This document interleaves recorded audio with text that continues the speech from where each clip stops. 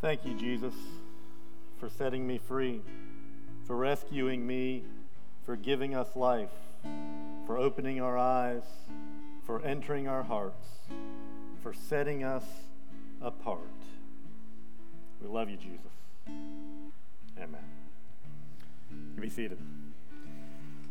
As we come closer and closer to the end of another year, it can mean only one thing. Christmas is almost here. Today we begin a new series called Christmas Playlist.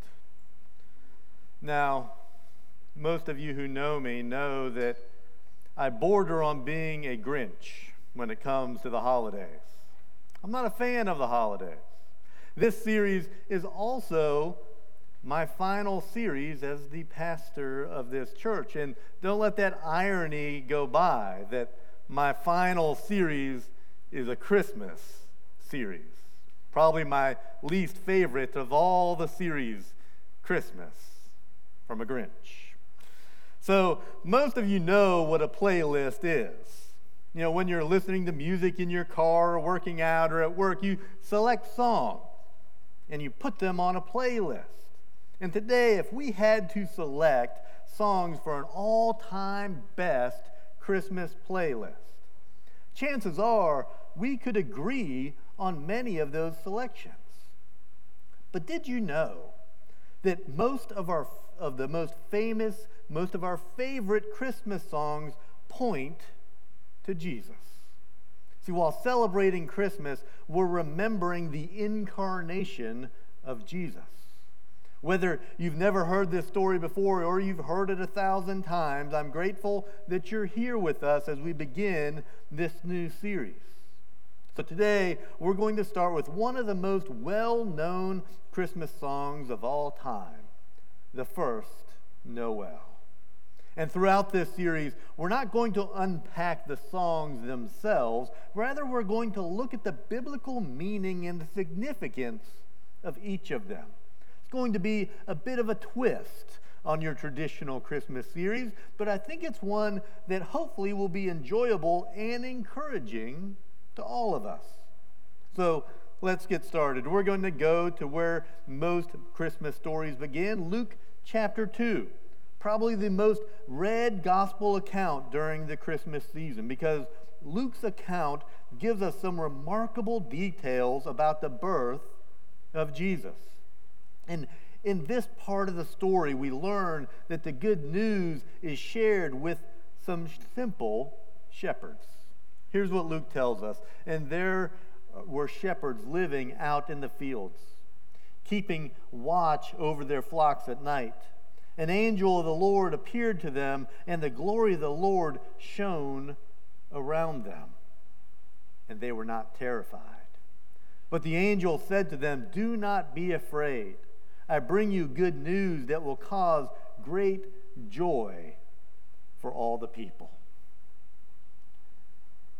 Today, in the town of David, a Savior has been born to you. He is the Messiah. This is a sign to you. You will find a baby wrapped in clothes lying in a manger." Suddenly, a great company of the heavenly host appeared with the angel, praising God and saying, "Glory to God in the highest heaven, and on earth peace to those on whom his favor rests." When the angels had left them and gone into heaven, the shepherds said to one another, "Let's go to Bethlehem and see this thing that has happened, which the Lord has told us about." The good news that the Bible speaks of, what is it? What does it mean for us living here today? See, it's the first Noel. Jesus coming into this world, even as a baby boy, meant God in the flesh had arrived. I want to tell you a little bit about this good news today and what it means for our lives. See, the good news promises joy. And there's a difference between joy and happiness. So often we focus on being happy. But what we really need to focus on is finding joy. Let me tell you a story that I read that illustrates this difference. There's a young couple who had been married for a few years, and they were expecting their first child. They were happy and excited about this new addition to their family. They'd prepared everything for the child's arrival, the nursery, the clothes, the toys. They were ready. They prayed for a healthy and a safe delivery, and the day came when the wife went into labor. They rushed to the hospital. Their baby was born, but there was a problem. The baby had a rare genetic disorder that caused severe physical and mental disabilities. The doctor came into the room and told them that the baby would need constant care and attention and probably would not live past a year. The couple was devastated. They had dreamed of a perfect baby, a happy and a normal life. They felt angry and sad and confused and hopeless. They wondered, why would God allow this to happen to them? They questioned their faith, their love. They felt that their happiness had been shattered. They went to see the baby in the intensive care unit, and it was hooked up to machines and tubes and looked frail and weak. They held their baby in their arms and they cried. They felt a mix of emotions: love, pity, grief, guilt, fear. They didn't know what to do or what to say. And then they noticed a letter was taped to the baby's crib. It was from one of the nurses. And this is what the letter said. Dear parents, I know this is a very difficult time for you. I know you're hurting and confused. I know you had different plans and expectations for your baby. But I want you to know that your baby is a precious gift from God. He's a miracle and a blessing. He's not a mistake. He's not a curse. He is a child of God, created in His image and loved by Him. I don't know why God allowed this to happen to your baby. I don't have all the answers, but I do know that God has a purpose and a plan for your baby's life.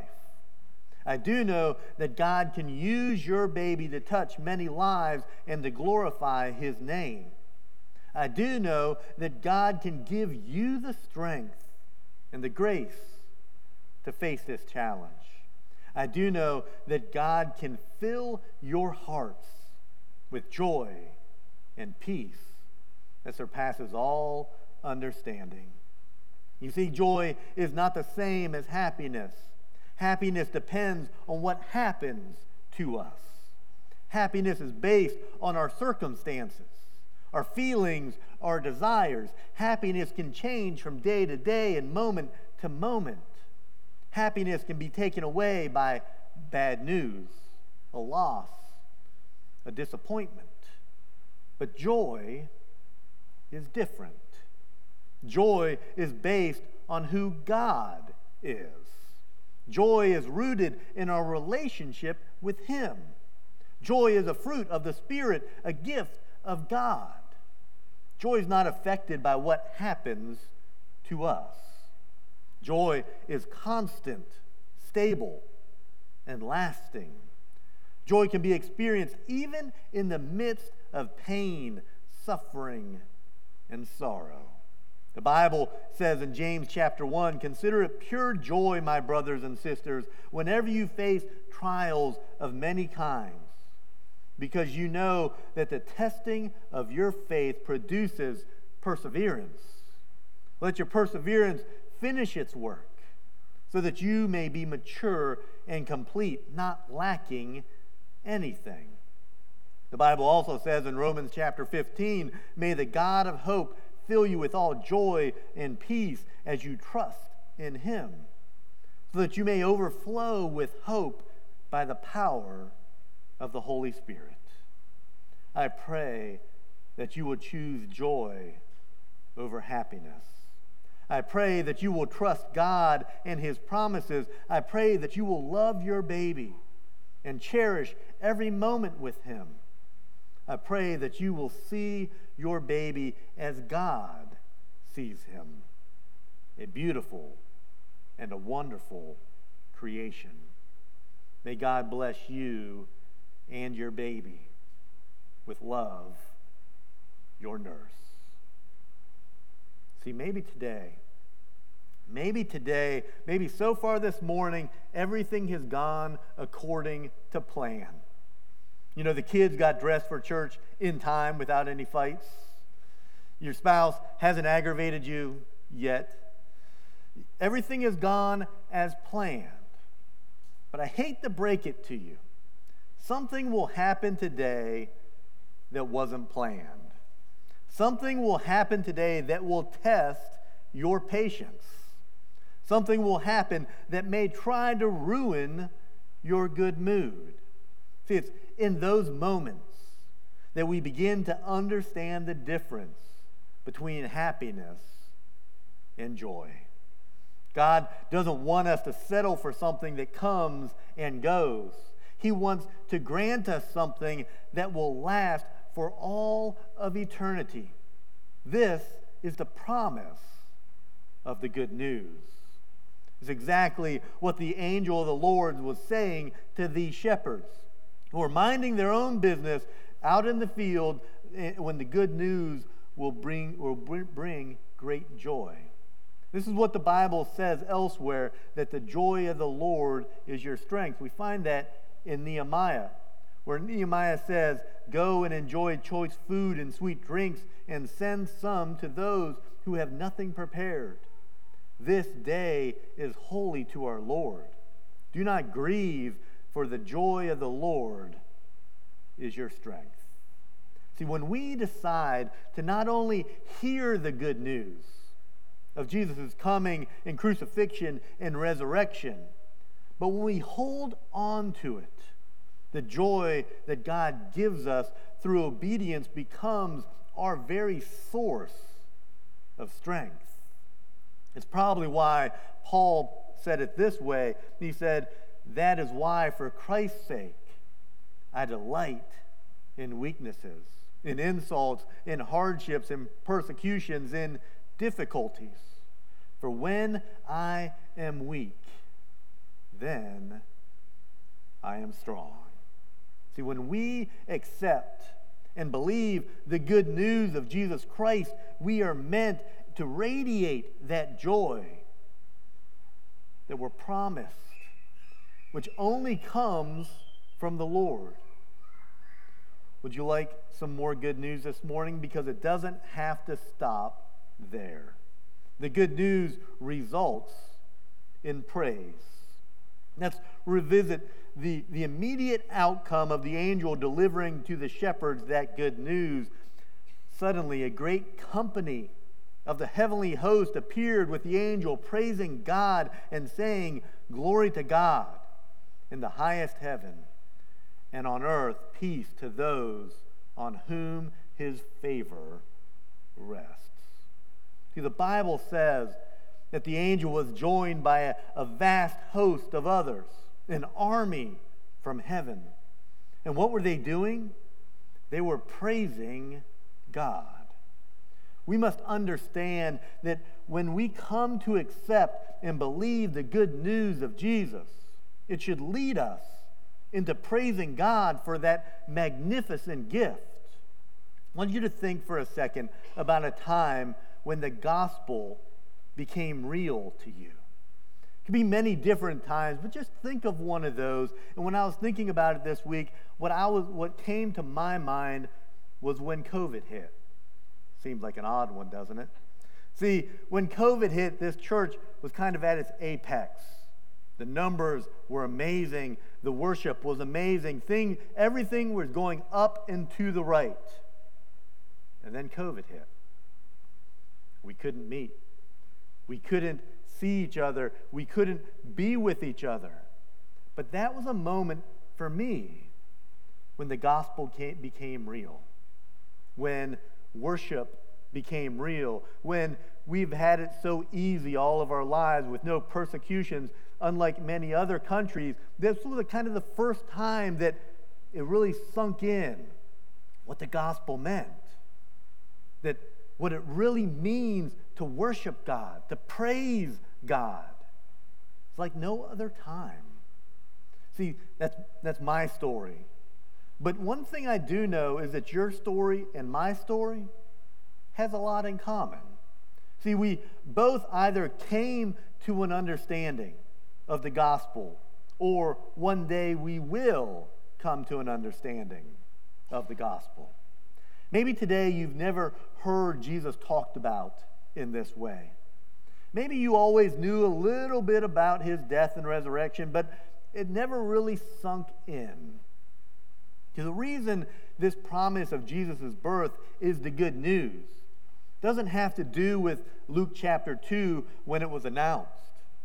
Instead, it goes back to the Old Testament to fully understand its significance. In Isaiah, we read this, "Therefore the Lord himself will give you a sign. The virgin will conceive and give birth to a son and will call him Emmanuel." See, the promise is made and written in the book of Isaiah 700 years before the birth of Jesus. And even then, God was prophesying that one day he would come in the flesh. Emmanuel. We'll talk more about that later on in the series, but can you imagine how much praise must have been given to God when the good news was announced as a reality 700 years after it was prophesied? Finally, the Messiah, God in the flesh, was here to walk amongst his people. And even now, we as God's people can participate in this continuous praise of God for granting us this gift of Jesus. It's an invitation into something more than just ourselves. The good news truly invites us in. We read about the angel's response to the good news, but what about the shepherds? What was their response? Here's what we read. "When the angels had left them and gone into heaven, the shepherds said to one another, 'Let's go to Bethlehem and see this thing that has happened, which the Lord has told us about.'" See, they had the faith to believe that the Lord had indeed spoken to them. And because of this, they could not stay silent. They could not stay still. They had to go and see for themselves what this amazing promise was all about. In fact, today, all these years later, we have a similar invitation. Do you believe that God has spoken to you today? Do you believe that he prophesied about Jesus many years ago? Do you believe that Jesus came to this very earth, as the Bible says? Do you accept and understand the good news? And then, what are you going to do about it?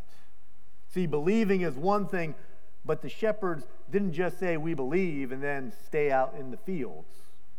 They believed and they acted on that belief. So if you believe, are you acting on it? See, I believe this is the good news. It invites us, you and I, into something that this world could never offer us. Something eternal and everlasting. Something that will bring great joy to our lives. Something that will grant us the peace that we have been craving for. Something that calls us to have faith to believe that it's true. The good news, the first Noel, is Jesus Christ. Today, I don't claim to know about your story, about your hurts, your goals, and your dreams. However, I do know that every single person today, whether you're here in person or you're watching online, we are confronted with the exact same question at some point in our lives. Do you believe and accept this message as good news? And if so, and you've never invited Christ to be your Lord and your Savior, I want to lead you in a prayer in a second to accept Christ. The Holy Spirit will then come into your life to convict you, to comfort you, and to lead you down the greatest journey that you could ever take. Yeah, the promise is that you will never be alone. Jesus will always be with you. The Spirit will guide you, and your brothers and sisters in the faith will walk beside you no matter what it is you're going through. So believe and act. Jesus, we are so grateful that you were born, that you lived, that you ultimately traded your life so that we could experience eternal life. Help us to believe. Help us to praise you, and help us to act upon that belief. Let us be humble like you. Let us be loving like you. And let us be filled with grace like you, Jesus. Amen.